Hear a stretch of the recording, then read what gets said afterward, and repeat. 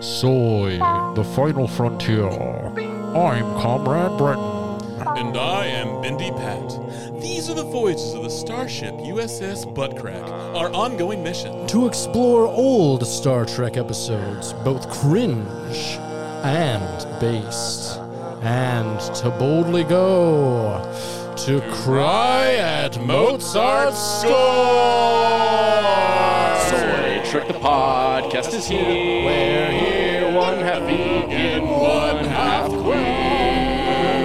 100% communist, unless we have a less leftist guest. With Patrick and Britton, talking, joking, farting, and shitting all about Star Trek. Like our buttholes, the show is wrecked. Soy Trek the Podcast is here. So listen to Soy Trek right in your ears. Did you say right in your ears? I did. This time on purpose. How dare you? How dare you do that to my song? How dare. That song that really isn't my song. Those lyrics meant a lot to you. They really did. I wrote them over a period of one nights. 1 hours, probably. 1 hours. Yeah, at most. That's being real generous. That was 1 hour of your life you'll never get back. I probably just like dashed it out on a napkin. I just came in. I'm not gonna lie. How are you doing, Patrick?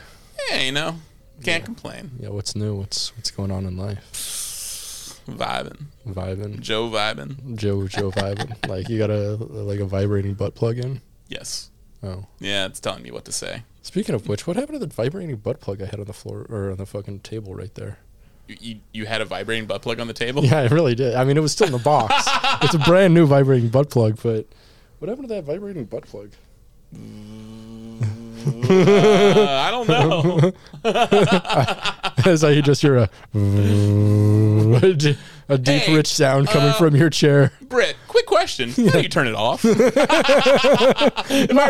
saying I've seen it, I'm not saying I've seen it, but theoretically, how would you turn it off? Like something like that, at least. How do you think? Do you think it had like an off button or a remote, maybe? I don't know. So what if it went in too far? Because theoretically, it would be starting to hurt by now. Yeah.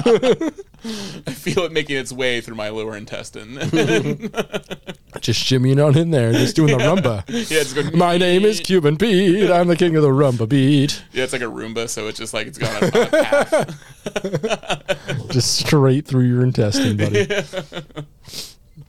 Yeah. That's fun. Yeah. But I don't know. I haven't seen your butt plug. Yet. Yeah. That's saving that for later. I do genuinely wonder what I did with that. I might have put it over on that table. That's what I'm guessing. Is it a Fargus? No, those are the blanks I use for ashtrays. Oh, okay. Yeah. Yep.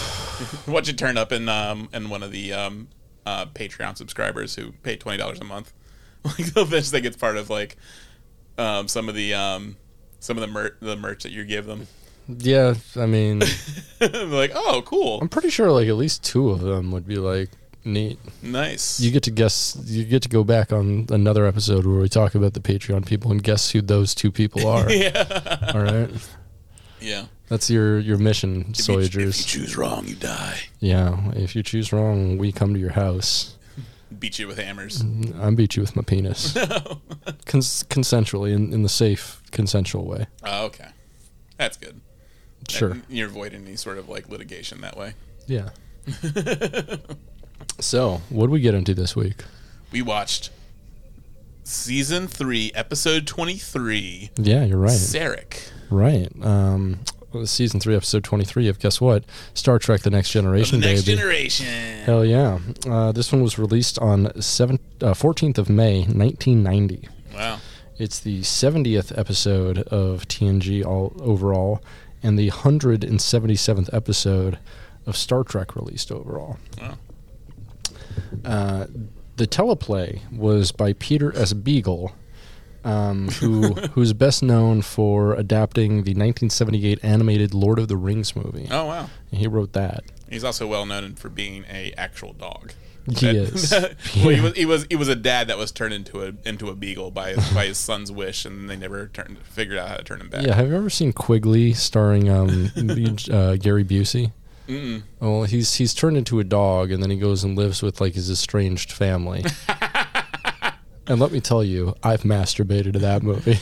I'm guessing there's a scene where his wife that left him is like being courted by a new guy who's kind of slimy. Yep. Yeah. And Quigley probably like goes like, "Not on my watch." Yeah, bites him in the butt or something.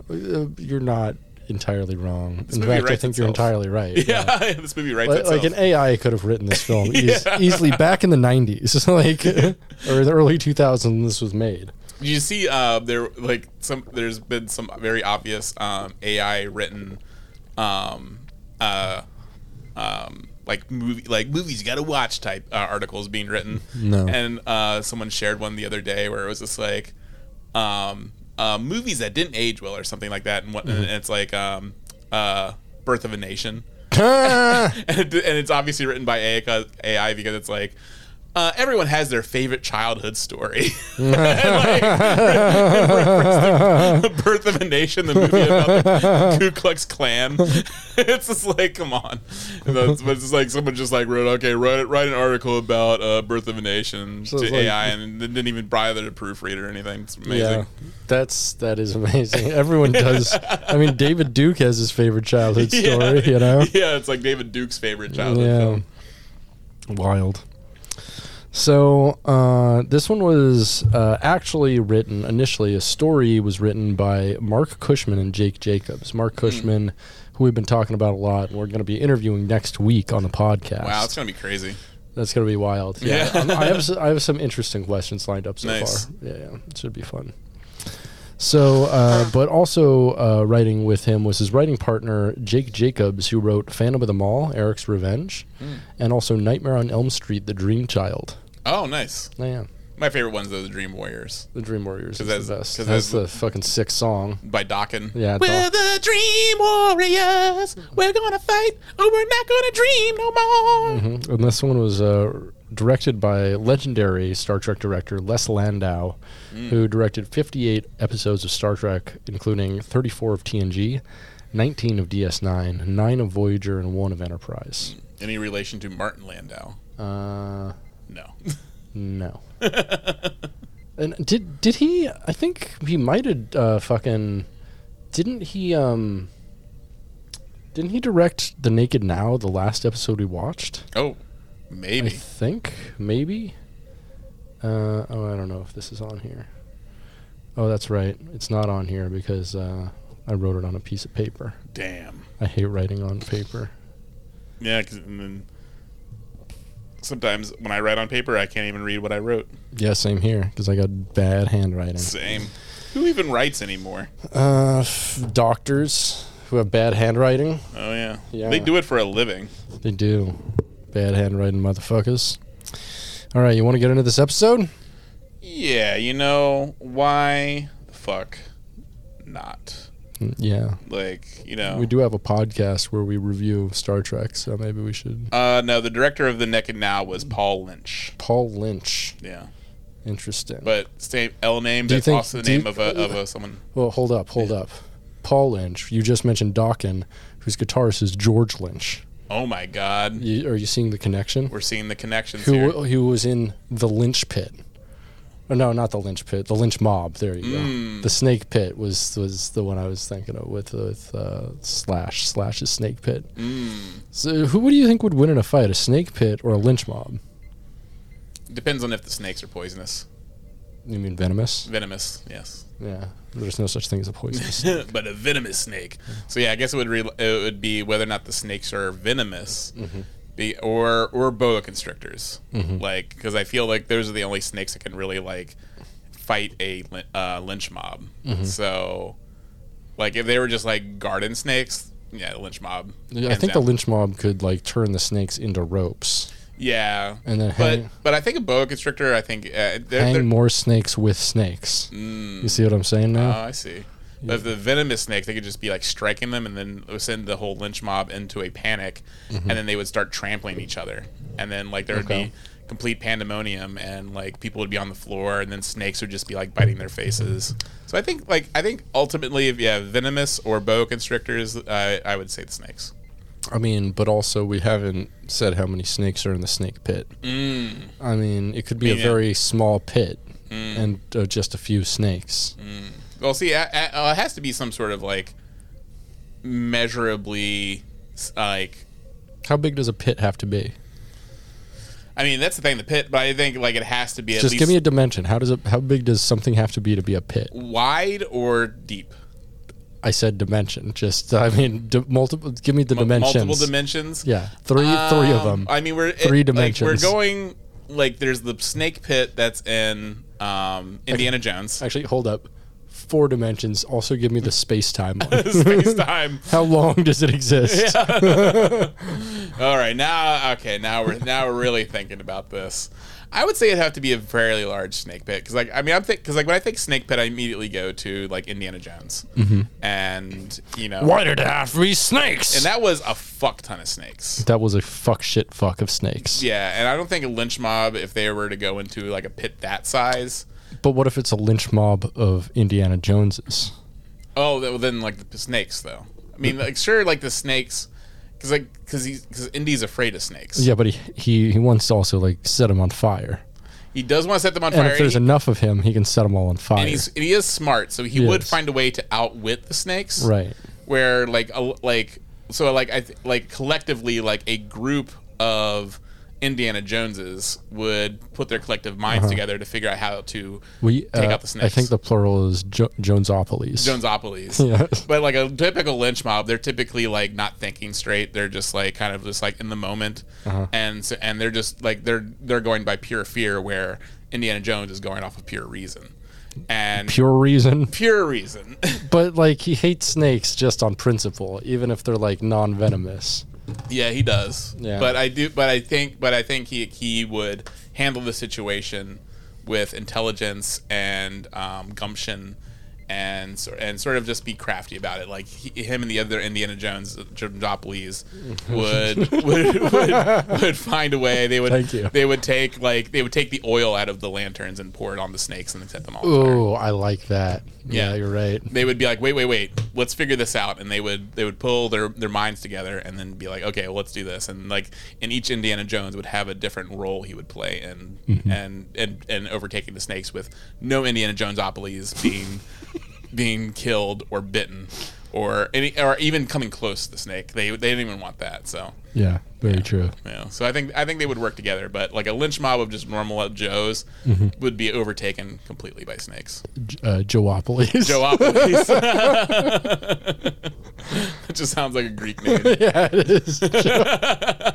Like Greeks, I think Greeks would go Joseph Joeopolis. I think a group of Greeks would just go in face first. They would go in neck first and get bitten on the neck.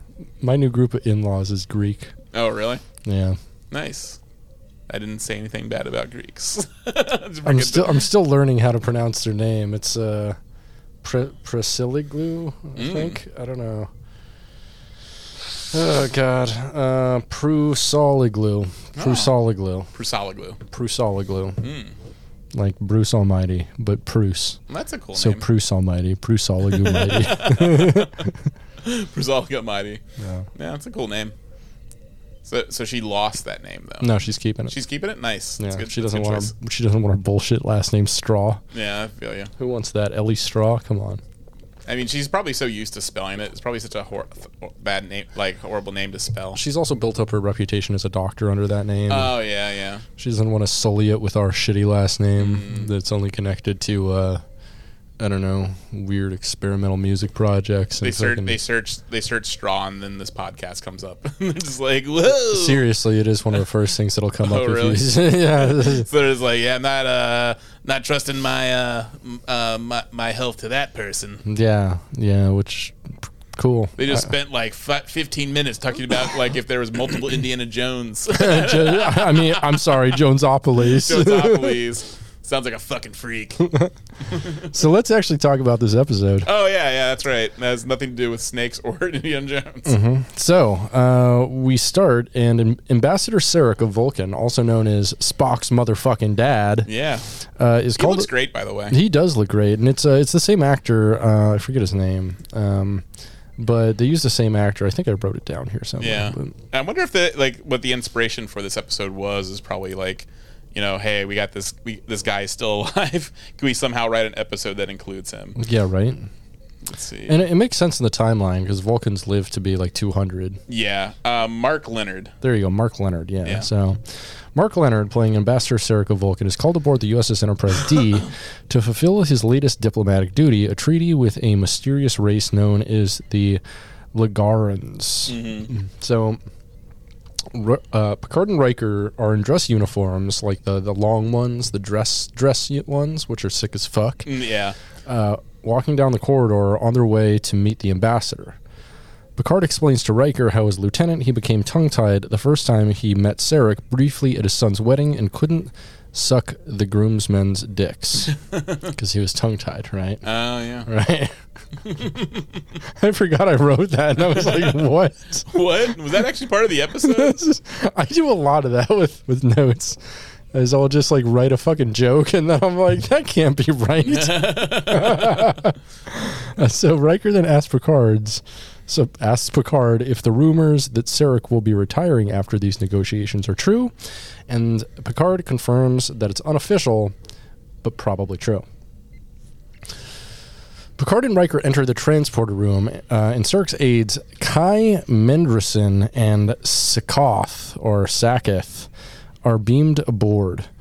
Mendelsohn advises that Sarek is not a young man anymore, and though Sarek may wish to attend the events that the Enterprise has prepared for him, he says that it is ill-advised because Sarek will tire too easily. Yeah. And it was funny because, like, when I was watching that, I was telling you, like, this guy who plays Mendelsohn looks exactly like character actor Bruce McGill. Like, exactly like him. He does. Like, I was like, when I was watching, I was like, oh, yeah, what was that guy's name? And I looked up and I'm like, William Dennis. No, he's only been in, like, 5 things. That can't be right. And then it turns out, like, yeah, he's just the exact double of character actor Bruce McGill. And then the guy who plays Saketh is like super Italian. No, yeah. He's got the most Italian name ever. It's like Cristo Pololo. Yeah, Joey Bucadabipo. Yeah. It's Johnny Pizza Hut. Johnny Pizza Hut. That's his name. Papa John. So that's Italian, right? He's definitely Italian. Yeah, Papa John Schnatter. Schnatter is a super Italian last name. Yeah, he's raised in Italy. Yeah, definitely on a tomato farm. I'm sure on a pizza farm. Yeah, pizza farm growing fresh pizzas. So Picard says that they have readied a Mozart concert for Sarek, but Mendelsohn continues to dissuade him. Sarek and his wife Perrin, notably Amanda Grayson, she'd be dead. Yeah, it's his second wife. She's probably died of old age, honestly. Yeah, he just like keeps getting new wives, new human wives. He's got a human fetish. Yeah, and we know that now. And are fetishes logical? I mean, it's his. It's what gets me off. Of course, it's logical. You think I can come inside a Vulcan pussy? They're way too tight for me. I'd be curious. I need a wide berth. I'd be curious as to when he actually married her, because so did he marry her when she was a younger woman?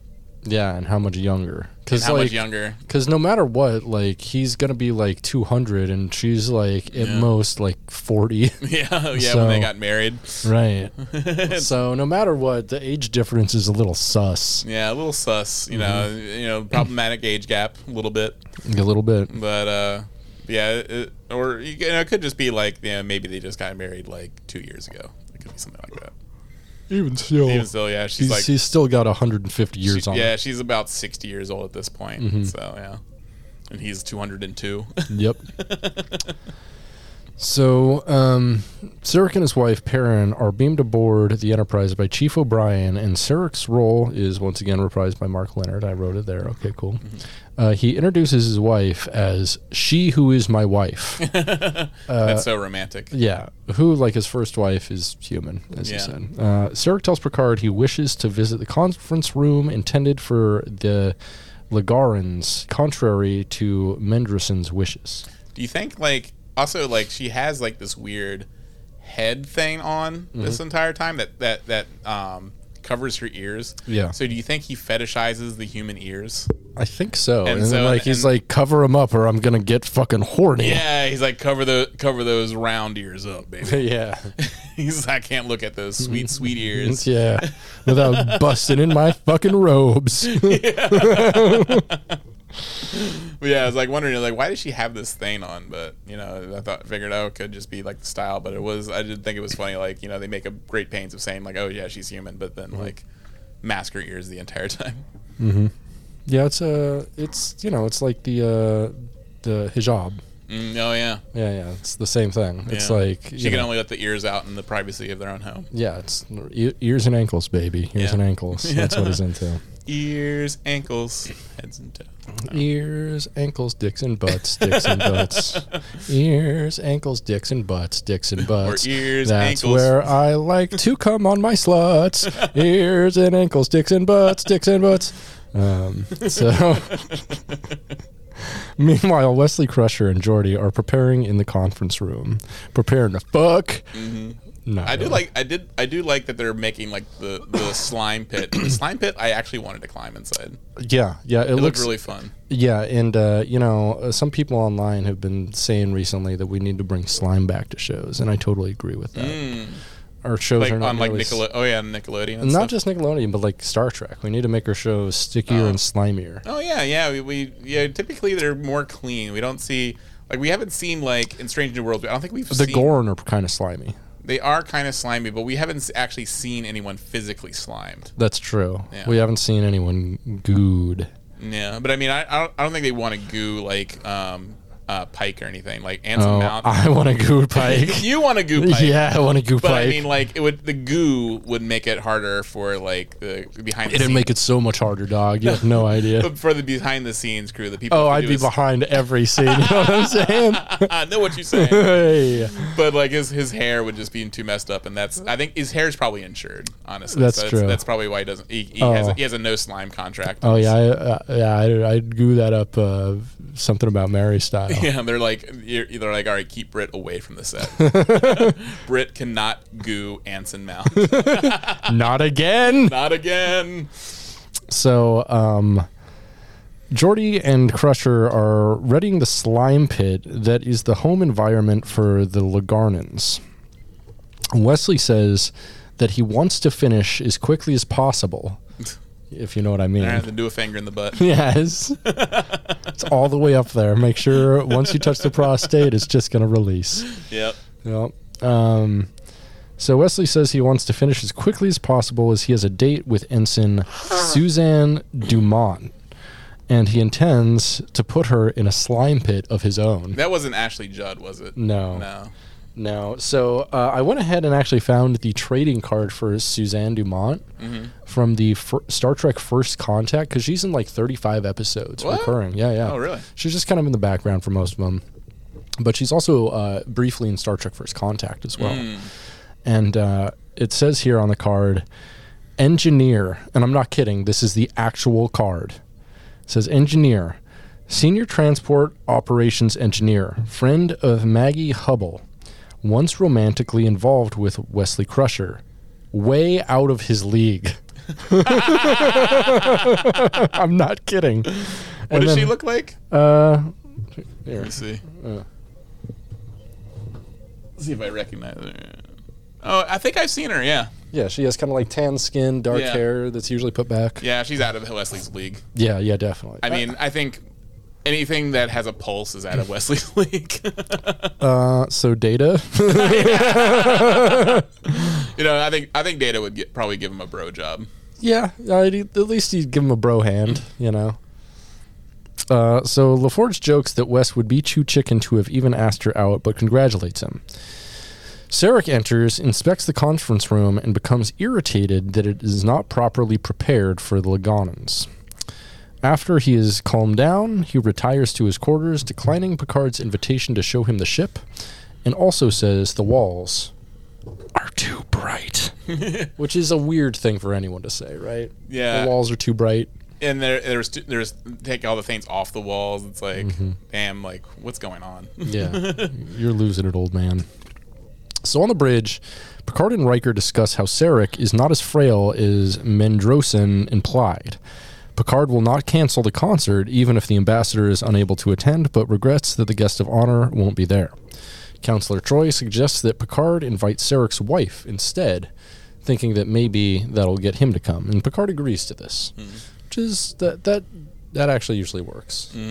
Yeah, if you want someone to come and their spouse is kind of the spoil sport, who's always the reason that they don't come, you invite the spoil sport spouse, and then that usually gets them to come. But also, wasn't it kind of implied that she was also invited anyway? Yeah, it was.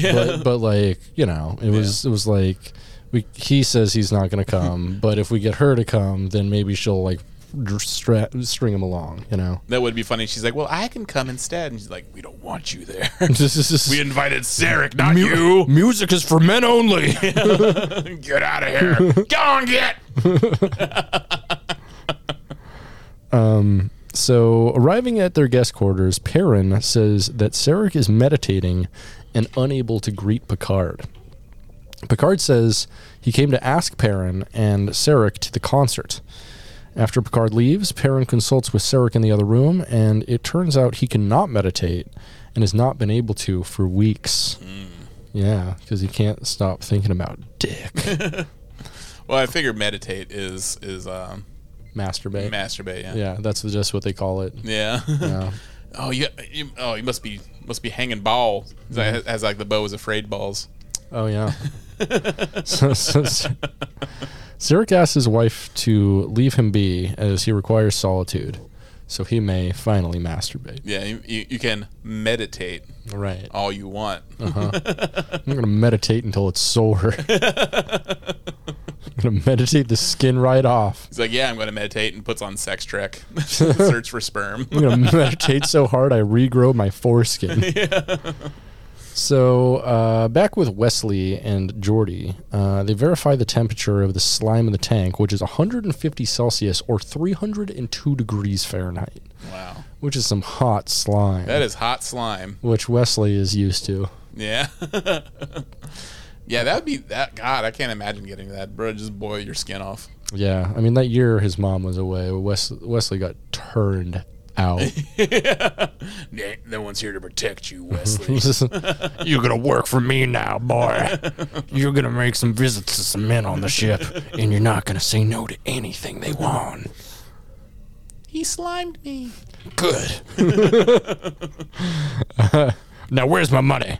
Wesley asks to leave for his date, and LaForge remarks that nothing's going to happen anyway. I did Damn, like this. dude. I did like this whole conversation. It did start off like they're just like lightheartedly ribbing each other. Yeah, it's just like two virgins on 4chan, like telling the other one, like trying to prove the other one's a bigger virgin. Yeah. It's so good. Yeah, it just seemed like they were just playfully ribbing and then just like went too far. Yeah, it's pretty rad. So LaForge says that Wes is not going to get anywhere with Dumont, and Wes retorts that at least he won't be spending the night with a book and doesn't have to get his women on a holodeck. Which is the sickest burn because it's referencing directly LaForge's holo rendezvous with a holo Leia Brahms. Yeah. Which is creepy. Yeah, he pretty much just read Geordi like a book. Like, yeah, he was did. Just like he fucking threw the book at him. He went straight for the throat and got wrecked. blood. Fucking wrecked. Fucking wrecked. So the two are ready to come to blows when Riker walks in and breaks it up. But if they were really ready to come to blows, Riker would have joined in. And joined in. He would have just watched. He'd be like, yeah, we'd be like, no, keep going. Continue. No. He just lights a cigarette. You, the little one, suck the bigger one. He just lights a cigarette and stays in the shadows. Yes. So Wesley leaves, while LaForge insists that nothing is the matter. I don't know, dude. Something seems the matter. Picard and Riker go to the music recital, and they discuss Worf putting a previously exemplary officer, Ensign D'Amato, D'Amato, on report for insubordination, and Riker brings up the earlier incident, telling Picard he actually thought Wesley and LaForge were going to hit each other. Sarek and his party enter. He says it was at his wife's insistence, and that it seemed the ideal diversion to masturbating. Picard introduces Data, who asks which performer's style they'd like to hear, as he is programmed with varieties of 300 different violinists, which is okay, cool. Yeah. He's basically Spotify. Yeah, he's Spotify, but like with a different style of violinists and stuff. It's a cool idea. It's a cool idea, I think. Yeah. You know, I do like the part when he's just basically acting like a metronome. Yeah. He's just like. Also, like he obviously like. Brent Spiner has never played a violin in his life. His form is miserable. Yeah, if you like, you can look at like the strings he's playing. You're just like, well, like it doesn't match the music. No, not at all. It's very terrible. Yeah. So Perrin asks Data to play in the style of Tartaglia.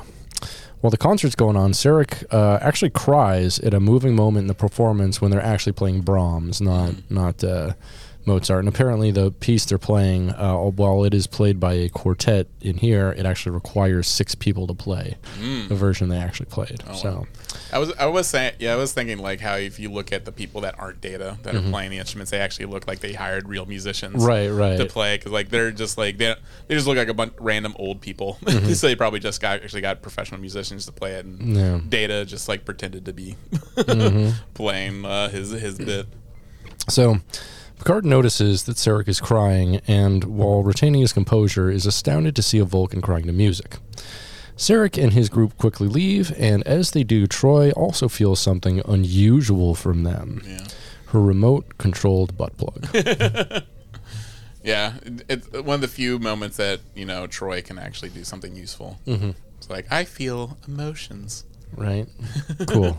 I think everyone the dude was crying. Yeah. She's like, I'm sensing something. He's sad. So Dr. Crusher summons Wesley to her office in sickbay, and after picking a fight with him about not having attended the concert, she slaps him as hard as she can to make Wesley tell the truth. And that's where I came. Yeah. This is my fetish. So later he tells Counselor Troi, she tells Counselor Troi, whom Wesley reported to, that she would never hit her son, especially as it was unprovoked. It was from a sudden burst of anger. I mean, that's not an excuse. Troi says that she has heard the same thing from 10 other people in the last 2 days. So people be slapping. People be slapping. People be slapping. Oh, yeah. Which is, once again, please invite me.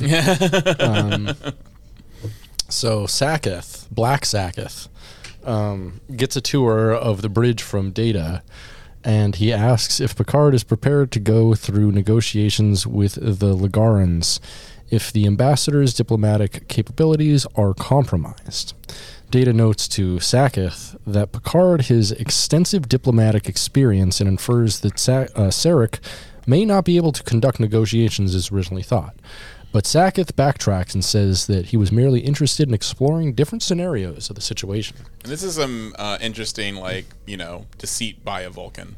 Yeah. Because, he's being purposely deceitful instead of, being openly truthful. It's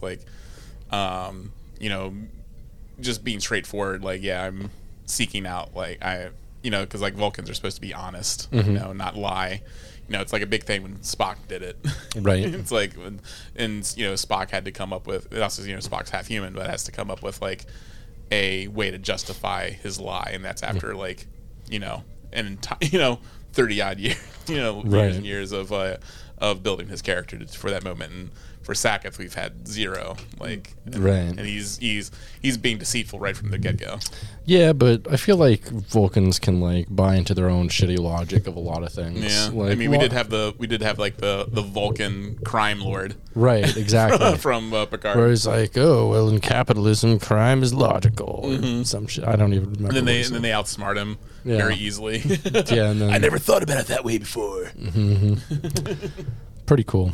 So in 10 forward, Chief O'Brien starts an argument with one of the other officers about the table they were going to sit at. Geordi LaForge sees this and calms them down and offers to get everyone a drink, which is strange because they don't really use money in space. So how's that a gesture at all? Yeah, he's like, I will just do the asking. Yeah, I'll just bring everyone a drink. I'm not going to ask what anybody wants. I'm just going to bring you a drink that you probably hate. Yeah. What do you think? What drinks do you think Geordi's going to get for everybody? He'd probably do something really stupid, like some really nerdy drink. It's like Long Island iced teas for everybody. They're like, this is synthahol. No.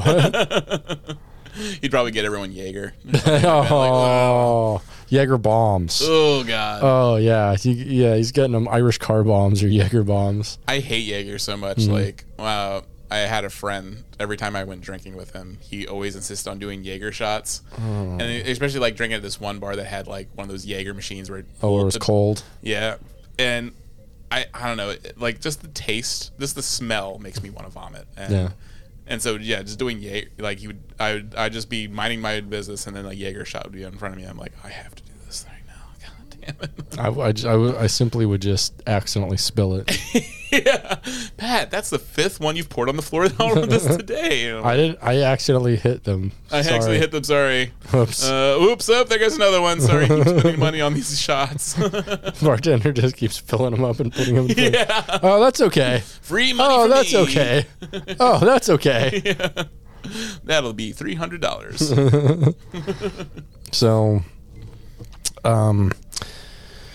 at that moment, Riker discusses Worf reporting Ensign Diamanto's recent behavior when they walk into 10 forward into a massive brawl.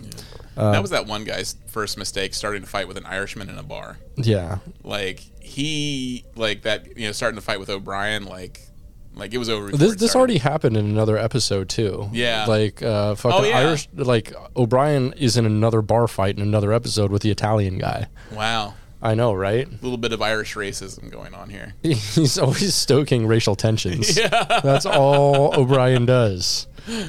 Like, every time he talks to someone, he's like, do you know what my last name means? Yeah. It means of Brian. It means don't fuck with me. It means my family has big shredded potato money. Do you hear me? I will fuck you up. I will tear you apart like a hash brown, motherfucker.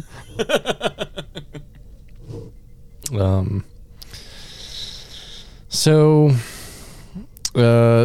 both Riker and Worf join the melee and try to restore order in it.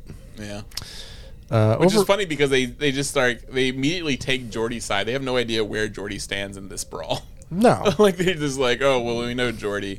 So it's like, we're just going to start fighting. We're just going to help him and then start fighting whoever he's fighting. Right. It's like, Geordi could be in the wrong here. Yeah, and Geordi is, like, the only person in the right here, though. Yeah, he is. He was trying to make the problem go away. Right. Yeah. He was, and they might have gotten from cues that, like, Geordi was the only one actually trying to stop the fight instead of escalate it. Yeah, that's true. So, I don't know. It's all O'Brien. He's always stoking racial tensions. Yeah. He's like, what, you're drinking here? This is the Irish table. Yeah. Your people can't drink here. No. But we're Scottish. We're practically the same shit. We're both from Earth. Who cares? Yeah. Irish table. Irish motherfucking table. Yeah, what's your Irish table in life? You mean table that I exclude others from? Yeah, what's your Irish table?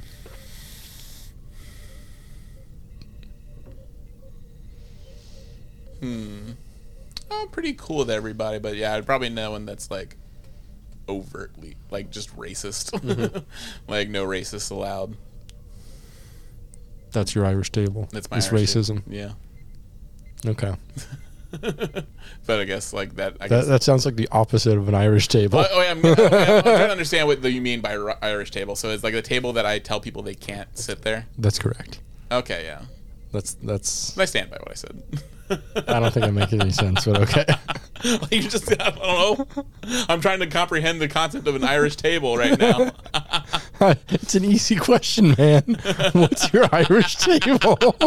What's your Irish table? This common turn of phrase. Who would you tell to leave a table? What do you not get about Irish table? You know, who would you exclude from a table? Who would you tell to leave from a table? It's like the Irish goodbye. Yeah. But a table. But a table. Think about it. Think about it. Yeah. It's Think about it. Think about it now. Yeah. Ooh, ah. So, Picard, Riker, Counselor Troy, and Dr. Crusher are in 10-4 discussing the fights that have been occurring at various locations around the Enterprise. Eventually, Crusher and Troy deduce that Sarek is suffering from bendy syndrome. Yeah, bendy. Because his dick's all bendy. He took too much yoga, and now he's just like all over the place. Yeah. Whoa. He's like Gumby. Yeah. So do not challenge him to do dick off. Dick off. Dick off. What's the name of the thing where you go under the bar? Oh, fucking limbo. Limbo. That's it. Yeah. No limbo competitions. Yeah. So, bendy syndrome is a rare sickness that causes Vulcans over the age of 200 to lose their emotional control. And Sarek is unconsciously broadcasting his intense emotions to the humanoids around him. It's funny that this is sort of like kind of like the same concept as the polywater in the Betazoid thing too. Yeah, like the Betazoid menopause, because Betazoid menopause from DS9 season 2 episode something, I think. Yeah, like where like she inadvertently like telepathically looks on a Troy. Yeah, telepathically projects her emotions on other people. Yeah, and everyone gets horny as fuck. Yeah. And Jake tries to fuck Kira, and she's like, "No, little boy, no, little boy. I need that really boring white dude penis." Yeah, I need my Betazoid or Bazor. What's his name? Fucking Vedic Barile. Yeah, Barile. That's you were way off. I was way off. Bazor. Yeah, the thing that's made from undigested material that collects in your stomach. Oh, that sounds cool. Yeah. Mm-hmm. So Crusher says that all the fights aboard started almost the moment when the Vulcan party beamed aboard. She says that they can test for bendy syndrome, but the results of the test to confirm it will not be available for several days after the scheduled meeting with the Lagarnans.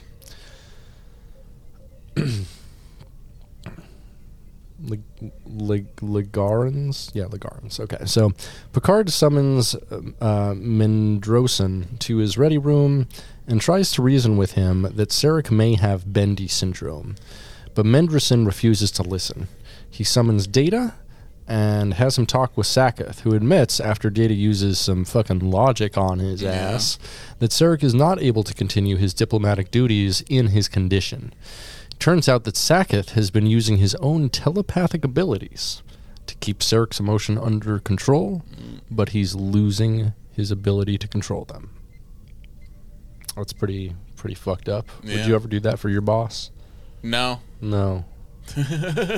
No, it's not worth it. Not worth it. So Data informs Picard about Sarek's condition, and Riker tells Picard that somebody needs to tell Sarek about his condition, and they end up quarreling. With other bridge personnel turning to stare, Data calms both his superiors down before their argument gets out of hand. Picard takes up the task of confronting Sarek about his condition. He finds Perrin and tells her that Sarek may have bendy syndrome, but Perrin is in complete denial about Sarek's condition, saying it is more folklore than a real disease. Does that sound familiar? Yeah. Yeah. Sounds like COVID. Sounds like, yeah. They're Like, oh, you think Sarek's vaxxed? Yeah, right. Bendy syndrome. Oh no, he just got vaxxed for the third time. Yeah. Yeah, this made up liberal lie of Bendy syndrome. It doesn't exist. It's something that it's vaccination disease. He's dying from being vaccinated. They're putting chemicals into the Vulcan elders and making them gay. They've got a gay Sarek going on now. Sarek, more like suck dick. He's gay. He's gay. So, she points out that there has not been a case of Bendy syndrome in Sarek's lifetime, and that he does not have it. Picard insists, apologizing that he must barge in, but then Sarek, Mendrison, and Sakath come into the room, and Sakath sucks off. You know what I'm saying? Suckus. He sounds like, when you go to the dentist and they use that thing to suck out all the water. Yeah. That's what he sounds like when he's sucking dick. Sucks the paint off it.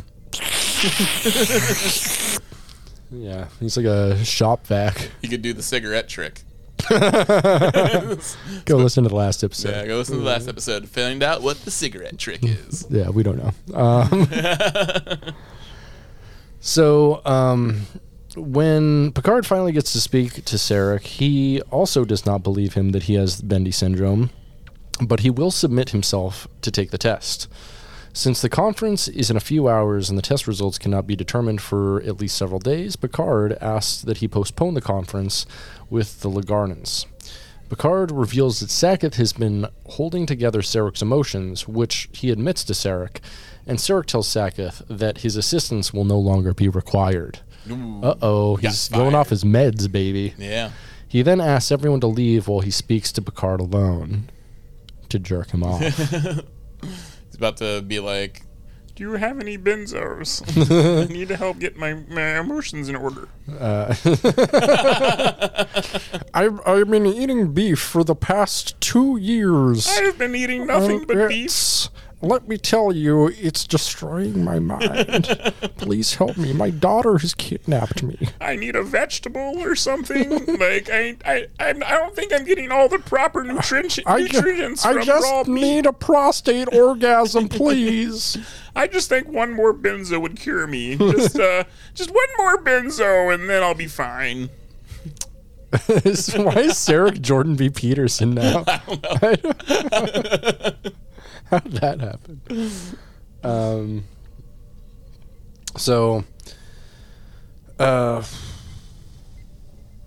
Sarek offers Picard the chance to present his arguments, and he will listen and consider them logically. Picard explains the violent emotional outbreaks that have been occurring on the ship, and he feels that Sarek is responsible. Sarek counters that any number of unexplained phenomena could be the cause, and while Picard states that other possibilities are being researched, there is also the fact that this began after Sarek came on board, and it can't be a coincidence that his wife and staff have been isolating him. That's a pretty good point. Yeah. So, Sarek suggests that Picard is reacting to their emotional feelings concerning his age, but Picard reminds him that Sakath doesn't feel emotions. Sarek argues that Sakath is a child who presumed that he needed help, but Picard reminds him that he did need his help at the concert. The mention of the concert causes Sarek to hesitate as Picard reminds him that he cried, and he saw his tears. Sarek denies this and corrects Picard. I saw you cry like a bitch. Yeah, right. You be all, wah, I'm a big Vulcan baby. I'm 202 years old. I was real mean to my wife and son, who's a big famous ambassador. Man, fuck you. I guess this does. Fuck you. I guess this does sort of have like a bad message where it's like, it's like a man being punished for showing emotion. Yeah, right. And then other men shaming him into repressing those emotions. It's like, man, I saw you crying at the show. You should see a doctor. That ain't healthy. Yeah, I'm not talking about like a therapist. I mean, I think you should see a doctor because I think you're mentally ill. Yeah, I think there's something physically wrong with you, and that's why you're crying. This motherfucker crying at Brahms? Yeah. Go see a doctor about that so you can stop and never have to see you cry again. Yeah, right. I get it if it was Liszt or I don't know, from Beethoven or something, but come on, Brahms. Brahms, come on. So Sarek denies this, then corrects Picard that he recalls there was only one tear. Picard then comes back with his original question, is it logical for a Vulcan to cry? This is what it sounds like when Vulcans cry. Boop, boop, boop. I mean, I would say yes. Is it logical? Why? I don't know. It's like, Just because you're cool with it? Yeah. Okay. Just let the man cry. If he wants to cry, if he sees a beautiful sunset, if he's doing nature fishing, jerking offing, like if he gets pepper sprayed by the cops. If he gets pepper sprayed by the cops, let the man cry. If his wife tells him he has a small dick. Let the man cry. Right? It's logical. It's logical. To cry. Yeah. When was the last time you cried? I don't know. Probably thinking about like a sad animal video. Oh yeah? Yeah. That's you. That's you fucking baby. Make it stop. Make it stop. Turn it off. Turn it off. Turn it off. Fun will now commence. All right, that's over. Whew. Oh, yeah. Whew, yeah. All right, I didn't show any emotion there. Yeah. God, I'm glad I finally got to use crying baby sound effect. Got you in 4K mode. So Sarek, beginning to lose control as his anger is rising, reminds Picard that the Lagarnans will meet him and only with him, and that there are no other solutions to this diplomacy. Picard reminds Sarek that he himself has said that there are always other solutions and that a Vulcan should never be afraid to look at something he didn't want to see. Like another man's penis. Zip. You ever see a grown man naked? Of course he has. Yeah, of course he has. Yeah, he's a Vulcan. Vulcans are gay as fuck. So Sarek angrily accuses Picard of trying to discredit him, but Picard stands firm with the statement that a Vulcan never confused what he wanted with the truth. Sarek shouts in fury, refusing to be spoken to in such a manner. Picard tells him that he can hear the anger in his voice. Sarek rants that it is illogical for a Vulcan to become angry, and his hysterical reaction proves that everything that Picard claimed is true. Dun dun dun dun dun dun dun dun dun dun. A good Picard space lawyer moment. It very much is. It's very much it's almost a Matlock moment. Yeah.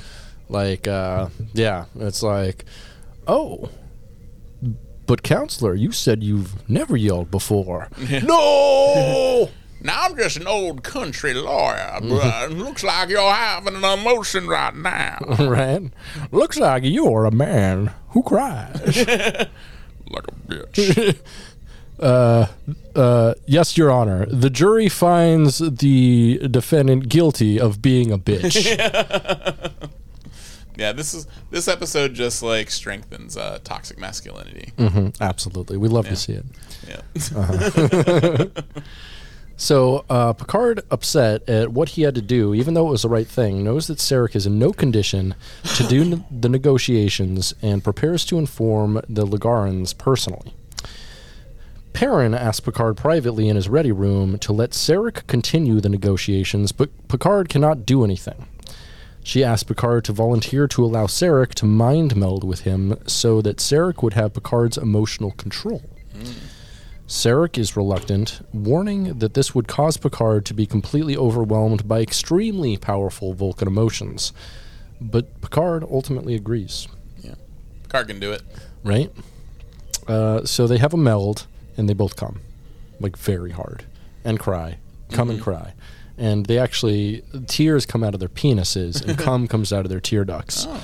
It's all messy. Yeah, something got messed up there. Yeah, it looks like they're it looks like they've been just like cutting milky onions. The way they just come out of the eyes. Just sweet onion milk. So after the meld is performed, Picard is indeed overcome. Overcome. Overcome. Come. Thank you. So Picard is indeed overcome, and in the presence of Beverly Crusher, pours out the contents of Sarek's secretly anguished soul, such as his regrets of never showing tenderness to Perrin as well as to his late wife Amanda and their son Spock. A bit too late, you old piece of shit. Also, it's funny, like, he's under the care of Beverly Crusher, and they didn't think at once to sedate him. No. Like, if like they were worried about like the Vulcan emotions being too much for a human, Yeah. sedate him. Like, so like as long as like if he does, so he doesn't have to go through this. Are you saying Picard should be sedated? Yeah, he needs to be sedated. Yeah. Picard should be sedated. Yeah. Yeah. Doesn't have to go through the indignity of a man suffering emotions. So this right here, this is some capital A acting. Yeah. I would have showed you such tenderness. Yeah, it's some real crying and real weepy. It's actually really good. It's like Picard is coming for 3 minutes straight. Yeah. Like that's how much of a show he's putting on.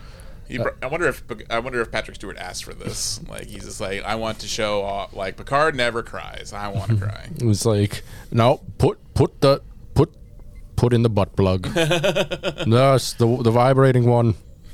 The one that you reached through a time portal and took from a table in 2023 from a Star Trek podcast. No, I won't explain what a podcast is. Or Star Trek. Shut up. Shut up. Just get the damn butt plug from the damn Shut table. up, Wesley. Get me the butt plug. Reach the damn time portal, Wesley. It's clean. It's clean. Still in the box. Don't open it. Never been used. I don't want your little dirty hands touching it, so just touch the damn package. Don't reach inside. So, Beverly comforts Picard during his refractory period. Yeah. For mind melds, of course. In the meantime, a restored and rational Sarek successfully completes his negotiations with the Lagardans. The link is thusly dissolved. And with the negotiations over and Sarek under less pressure, Saketh can again help him with his emotions. The USS Mary Mac, named after Miss Mary Mac, all dressed in black with silver buttons all down her back. She asked her mother for 50 cents to see the elephant climb the fence. Climbed so high, he touched the sky. Never came back till the 4th of July, which is a weird day for an elephant to return, being that elephants aren't native to North America. No, they're not. No. That we know of. But that elephant really cares about American Independence Day. It does. That's why he came back. I mean, it is the symbol of Republicans. It's true. Yeah. Do you think Miss Mary Mac is a Republican? Do you think that's what it's trying to say? Absolutely. But she's all dressed in black, so she's a goth. Oh yeah. I mean, there's goth Republicans. But how many are there? I think a lot. Like like pretty much like the whole Church of Satan. There's like a bunch of like Republican. No, they're libertarians. Yeah. Yeah. That's why you got to go with the Satanic Temple, baby. They're like leftists. Yeah. They're pretty cool. So, the USS Mary Mac, named after Miss Mary Mac, silver buttons. Fast forward.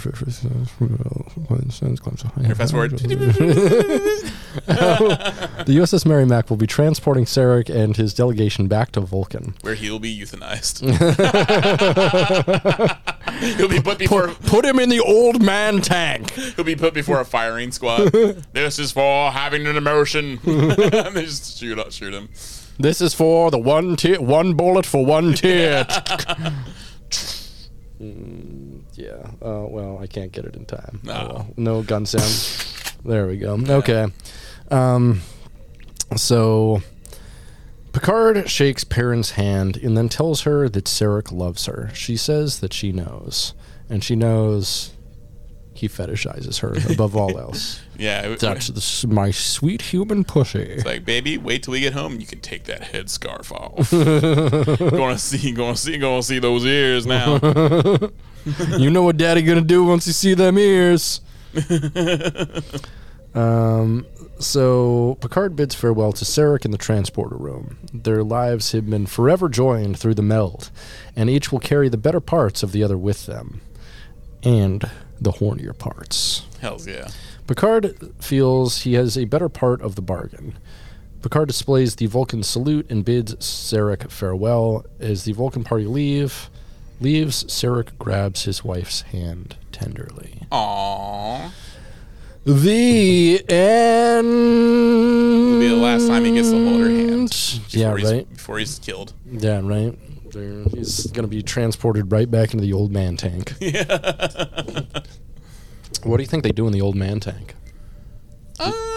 They probably just spray him with water, like at random intervals. Spray him with milk. They spray him with milk at random intervals, and then just confuse him, like have like weird noises, vibrations, just things to make him even more scared of being alive. So what you're saying is a vibrating butt plug. Yeah, absolutely. He's inside my vibrating butt plug, which I don't know what happened to. They shrink him down to a size that can fit inside of him. Oh yeah, that's purgatory. And actually, really, we have not invented any technology that vibrates. All vibrating butt plugs, there's actually like a tiny person inside that shakes it. Oh, that's like a Mexican jumping bean. Yeah, it's like a Mexican jumping bean. And like instead of a worm, it's just like a person. And so then when you hit the turn on button, like little light flashes, and then they're like, ugh, and they got to get up and start shaking it around. You know, they never really addressed that on like the Flintstones. Like, did they? It's a living. They just got like a swordfish with the end rounded down. It's like, it's a living. Well, my mom probably never thought I'd be doing this. Yeah. Goes back to his family, and there's just a bunch of other little animals that also have like dildo shaped heads. That Wilma. Yeah. Well, you know, punching the clock. Moment Fred leaves to go to the rock yard. Just all day, every day. He's at work for 8 hours. I'm in her for 8 hours, you know? Yeah. And then we know on the Jetsons, Rosie's got like a hand that just vibrates. Oh, absolutely. Yeah. But I still don't think they've invented vibrating technology at that point, so it's just like a little alien that's inside of it. Yeah, it's just rolling around, doing cartwheels and shit. Yeah, doing cartwheels, flips, and yeah, clit wheels. Yeah. Yeah, what'd you think of this episode?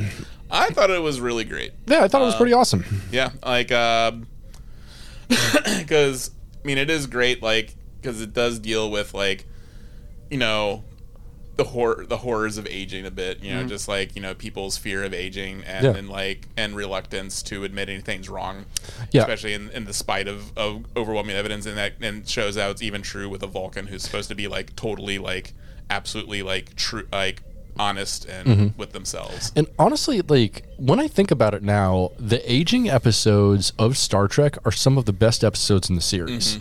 I mean, you got stuff that deals with like aging and mortality, like this one, Inner Light, Once More Into the Breach, like all of them deal very specifically with like the aging process and getting older.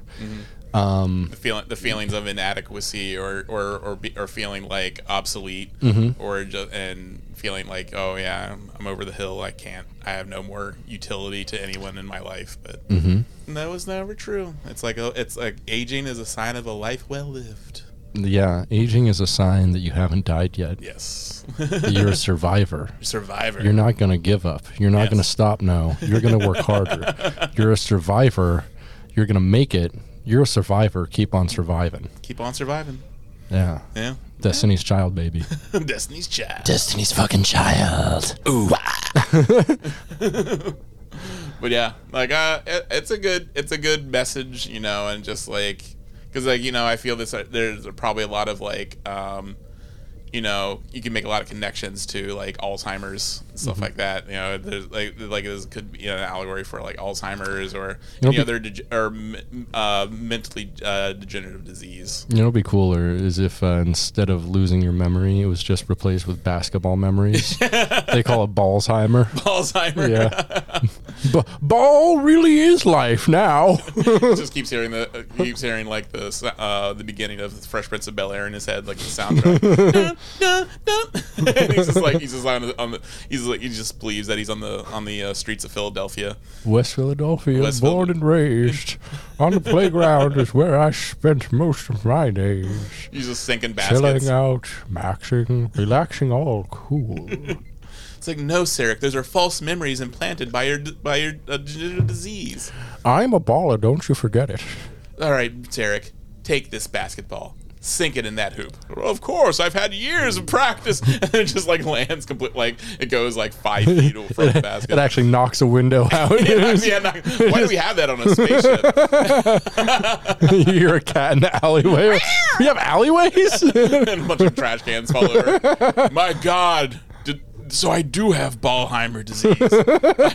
I've never picked up a basketball in my life. Ballheimer is officially the worst idea I've ever had. Ballsheimer's. I think we should write the script and submit it. Ballsheimer. Just fucking find Wes Anderson's house, pound on the door. You gotta do it. You gotta do it. You gotta do it. You gotta have Ballsheimer's. Just don't even talk to him. Just be like, you gotta do it. Point at the script. You gotta do it. This is being made. Like I have a gun. We're making this right now. Yeah.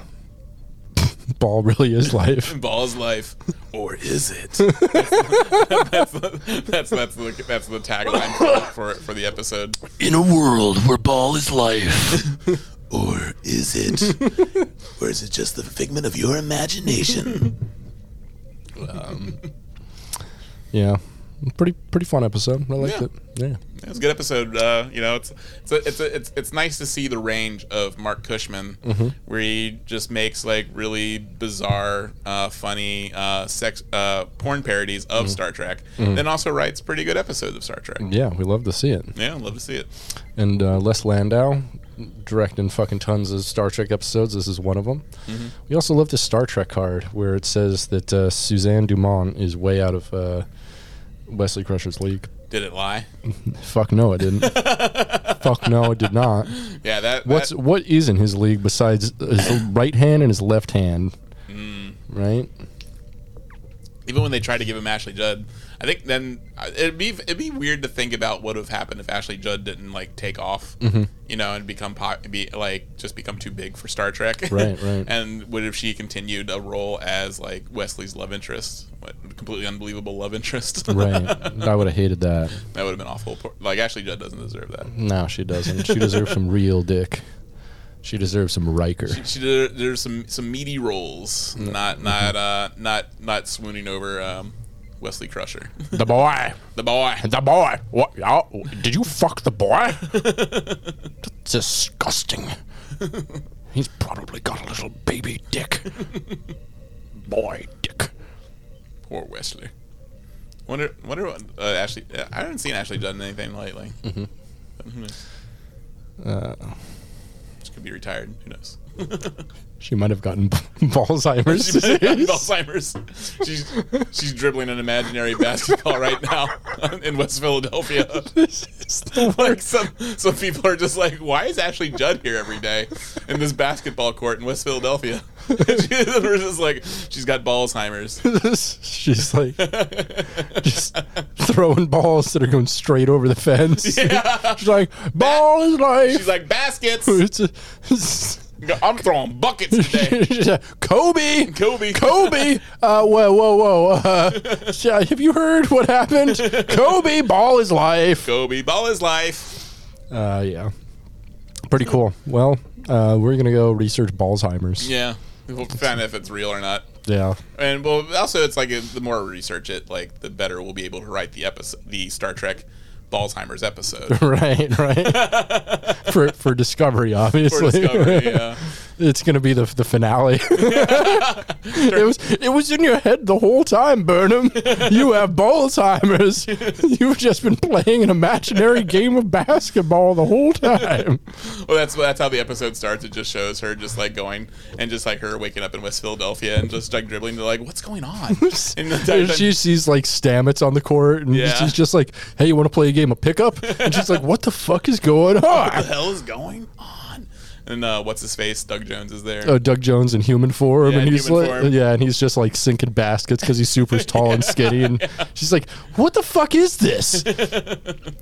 Yeah. And then she's like, wait a minute. She wakes up in like an actual doctor's office, and Wilson Cruz is there, and he's like, "Yeah, you have Alzheimer's. I was in Rent, by the way." You're going to be drifting in and out, and soon you'll go to West Philadelphia and never return. You'll live there West Philadelphia, dead and buried. We will just have to put you out to pasture then, because there's no coming back. You'll just be playing one game of basketball for the rest of your life. We're gonna take you to the big court in the sky.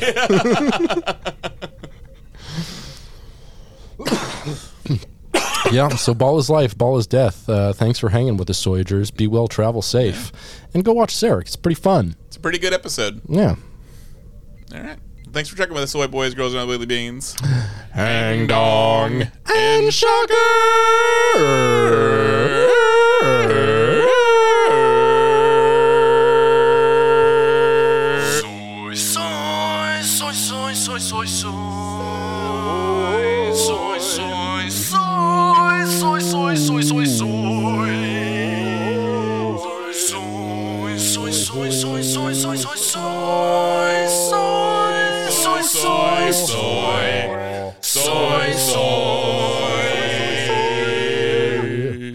And the Disease of the Year award goes to